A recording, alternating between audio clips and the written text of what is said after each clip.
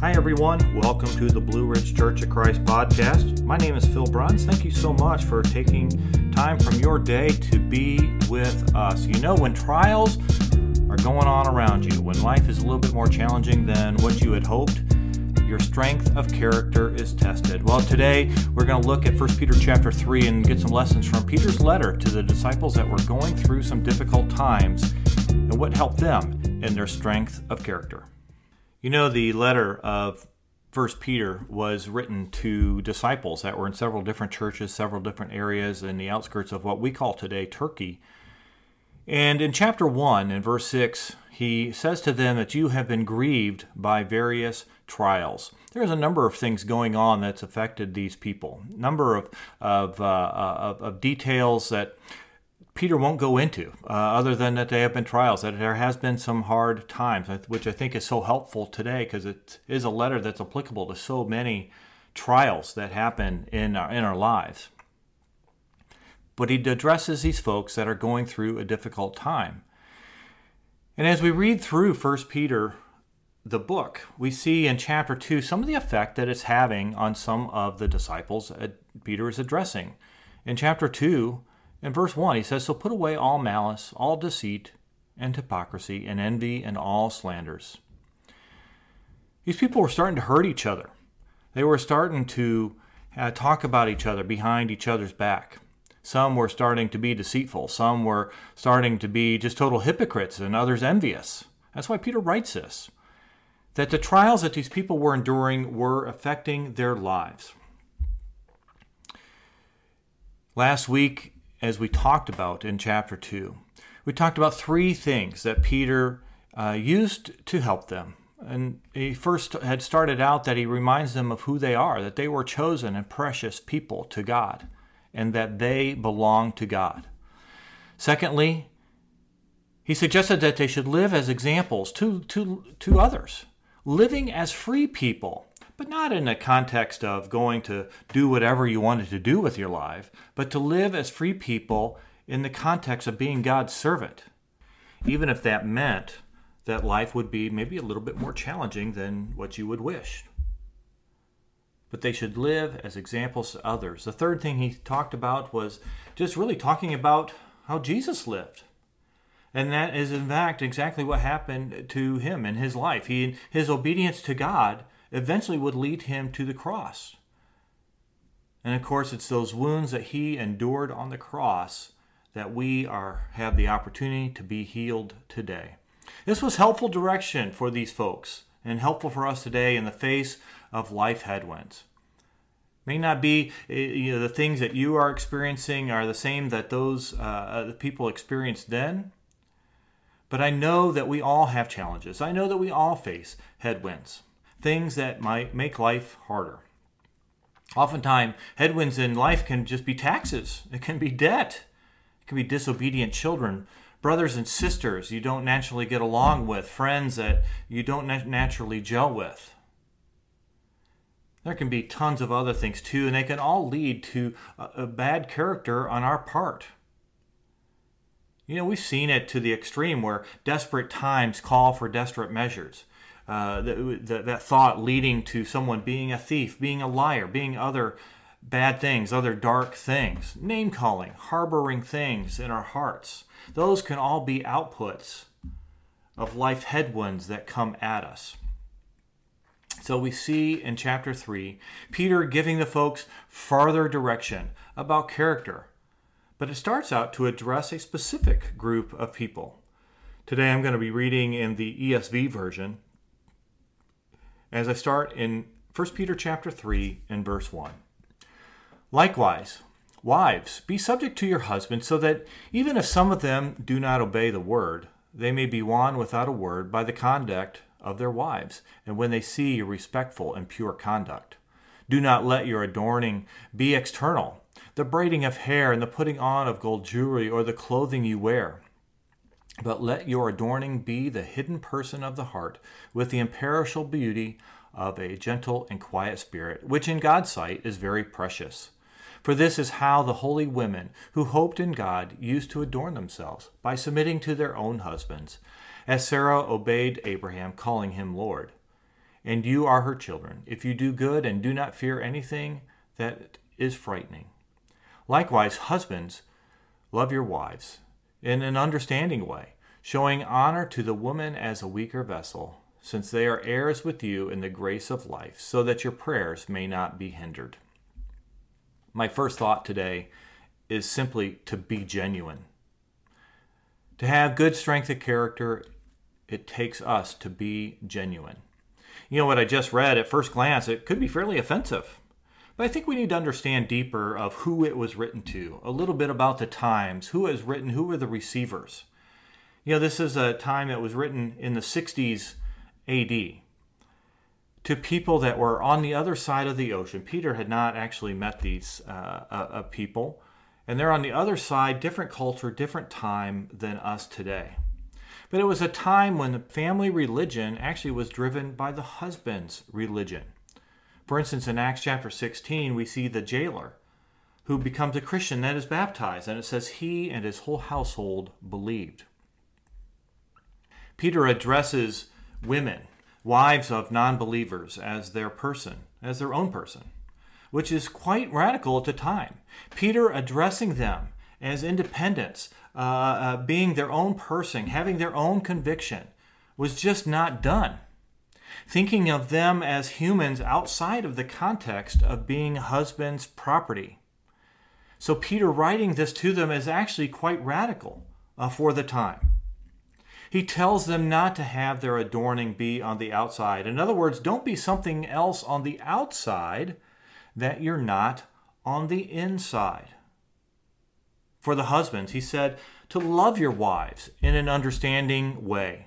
Again, believe it or not, this is revolutionary for the times. You know, he's asking them to see who their wives were, who they are, not just property at your beckoning call. So in Peter writing to both the wives and the husbands is a bit radical again for that time. Maybe a better way for all of us to think about this is in terms of being genuine. Being genuine, true to who you are and who God has made you. What it doesn't mean is to live by your sinful nature, going back to your old ways. For instance, if maybe you're naturally prideful, being genuine doesn't mean that we should all of a sudden be about myself and just be true to myself because I am prideful. Or maybe you're just naturally a jerk. So just get out of my way. I'm just naturally being myself. I'm being genuine. Get out of my way. Of course not. We're not talking about living by our sinful nature. We're not talking about being something fake. You know, I was reminded of an old basketball drill that we did in basketball practice when I played many years ago. And it was a drill that we were all spread around the court in different spots. And when the coach was looking at you, you got down and you worked hard on the drill, moving the feet, turning them, building your strength, moving as fast as you can. But as soon as the coach turned away, it was natural for a bunch of teenage boys to kind of just relax a little bit. The coach wasn't looking, and when we got a little bit of freedom, we just relaxed a little bit. Do you know, have you ever done something like that? We have this freedom that God has given us. And Peter mentioned it in 1 Peter chapter 2. He said, to live as free people. Live as people who are free, not using your freedom as a cover-up for evil, but living as servants of God. Instead of using our freedom, thinking about just who we naturally are, we should be genuine in the Spirit of God. True to the Spirit that lives within you. True to that Holy Spirit that is within you if you are in a relationship with God. Well, what that means to me is more like Galatians chapter 5. The fruits of the Spirit are love, they are joy, they are peace, they are patience, they are kindness, they are goodness, they are faithfulness, gentleness, self-control. Those are the fruits of the Spirit that Paul discussed in a letter to the church in Galatia. These would be the qualities you see of being genuine in the service of God would look much more like that. And that's what it is for us when we are facing life ahead of us. When the challenges are coming, is don't turn to our old sinful natures. Don't go back to our old ways, including letting things become priorities over Jesus, whether that be work or school or money, but also relationships. Those things have all in the past have been priorities over Jesus for us. But our number one relationship in our life should always be that of Jesus. But sadly, when we've had a bad day or week, we are more quickly to turn angry or grumpy sometimes. We don't feel like giving of ourselves. We don't feel like coming to a midweek service or Sunday morning worship service. A grumpy wife or grumpy husband wouldn't win over their spouse. Nor would any one of us being grumpy win over a friend. It's where the strength of character and the challenge of times of being just genuine in difficult times is so important. If we want to be a light to the world, being genuine, true to the Spirit is imperative. Being a light to the world, being genuine, true to the Spirit is imperative. A second thought that Peter shares in 1 Peter chapter 3, it's not just being genuine, but also being steadfast. We can't let the circumstances direct our obedience to God. We can't let the circumstances around us dictate if we're going to have a good day or a bad day. But that is really a challenging thought. And these people that are receiving Peter's letter, and I think for us too, we have trials of all kinds. I continue reading in verse 8 of 1 Peter chapter 3. He says, "Finally, all of you have unity of mind, sympathy, brotherly love, a tender heart, and a humble mind. Do not repay evil for evil or reviling for reviling, but on the contrary bless, for to this you were called, that you may obtain a blessing. For whoever desires to love life and see good days, let him keep his tongue from evil, and let his lips from speaking deceit. Let him turn away from evil and do good. Let him seek peace and pursue it. For the eyes of the Lord are on the righteous, and his ears are open to their prayer. But the face of the Lord is against those who do evil. Now who is there to harm you if you are zealous for what is good? But even if you should suffer for righteousness' sake, you will be blessed. Have no fear of them, nor be troubled, but in your hearts honor Christ the Lord as holy, always being prepared to make a defense to anyone who asks you for a reason for the hope that is in you. Yet do it with gentleness and respect, having a good conscience, so that when you are slandered, those who revile your good behavior in Christ may be put to shame. For it is better to suffer for doing good, if that should be God's will, than for doing evil. For Christ also suffered once for sins, the righteous for the unrighteous, that he might bring us to God, being put to death in the flesh but made alive in the Spirit, in which he went and proclaimed to the spirits in prison, because they formerly did not obey when God's patient waited in the days of Noah, while the ark was being prepared, in which a few, that is, 8 persons, were brought safely through water. Baptisms, which corresponds to this, now saves you, not as a removal of dirt from the body, but as an appeal to God for a good conscience through the resurrection of Jesus Christ, who has gone into heaven and is at the right hand of God with angels, authorities, and powers having been subjected to him. When we're facing trials, as we see these folks receiving the letter of 1 Peter, a reaction occurs for them, and it occurs for us too. We're facing trials, whether it be in the church or out of the church, at work or at home or wherever. When we are aggravated, confused, and we don't understand and get disheartened, we generally want to do 2 things. We want to be angry about it, maybe lash out about it to someone else, or maybe about someone behind their back. But we want to speak about it. Or 2, we respond by crawling into our preserved safe space in our own little hole of ourselves. We keep it in. because that's the safer space. But Peter is telling us that is not the godly response. It's not the genuine Spirit-led response. He tells of having unity of mind, having sympathy, conducting ourselves in love, having a tender heart, and having a humble mind. It's pretty much his own list of the fruits of the Spirit. Unity of mind, sympathy, love, tender heart, and humble mind. We need to remain steadfast in obedience to God even when it's hard. That's why Peter pulls out in the midst of what I just read there, Psalm chapter 34, whoever desires to love life and see good days, let him keep his tongue from evil and his lips from speaking deceit. Let him turn away from evil and do good. Let him seek peace and pursue it. For the eyes of the Lord are on the righteous, and his ears are open to their prayer. But the face of the Lord is against those who do evil. If we want to have strength of character, if we want to have strength of character during difficult times, we need to be steadfast. We need to be steadfast in doing good in the face of problems, in the face of things that make you roll your eyes. We need to control our anger. In the face of things that give you a headache, we need to pray to be resolved.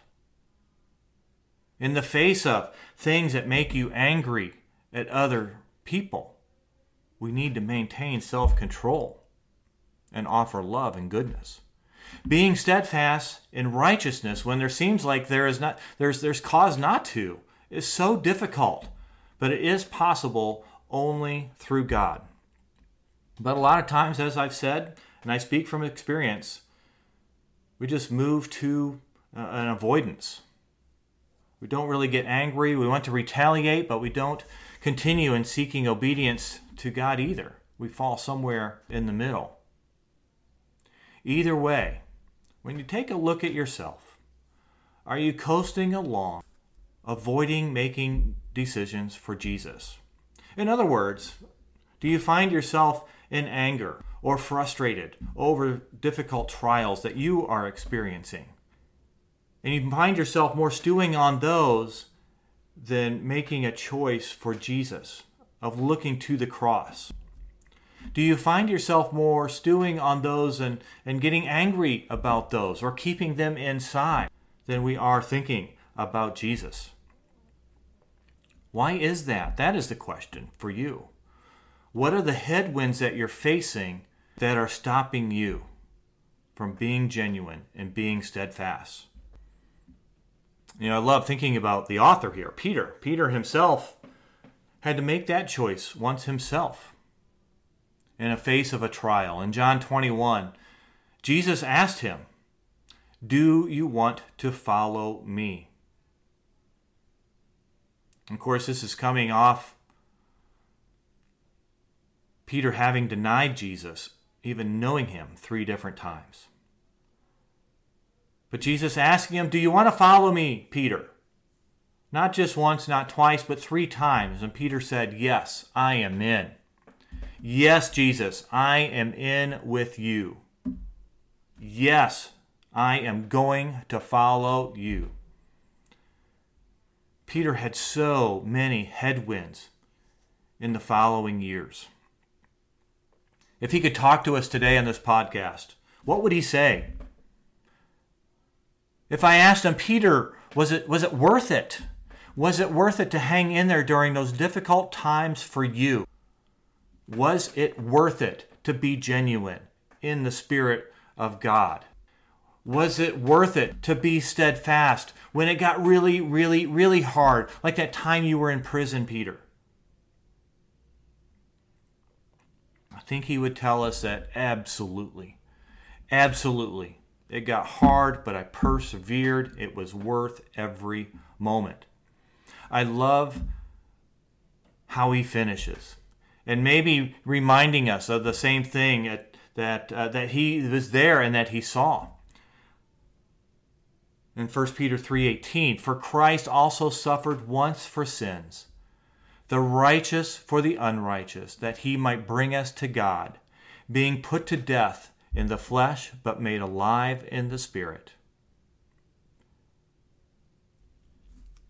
You know, that holds true for us. It holds true for us that Christ suffered for our sins, the righteous for us, the unrighteous, that he might bring us to God. He was put to death in the flesh and made alive in the Spirit. And that truth holds for us. Do you want strength of character? That is a character that is alive in the Spirit, in God's Spirit. We need to be genuine. We need to be true to the Spirit. We also need to be steadfast, focusing on obedience. This whole chapter is about living in a way that is affecting the people around you. Wives and husbands, living in such ways that wins the other spouse. Married or not, how you are living in such a way can win others over. How does this show in your life? The true love and grace of God, how does that show in your life? Being zealous for what is good, honoring Christ by the way we conduct ourselves in this harsh world. If we do better at that, people will make note for sure. Being genuine in the Spirit, being steadfast in obedience, 2 keys to strength of character. I hope that was helpful, and if you liked it and would like to hear more, please don't forget to like and subscribe to this podcast. And if you're in the Charlottesville, Virginia area and would like to stop in and visit us at a Sunday service, please send us a note or visit our website at blueridgedisciples.org for more information.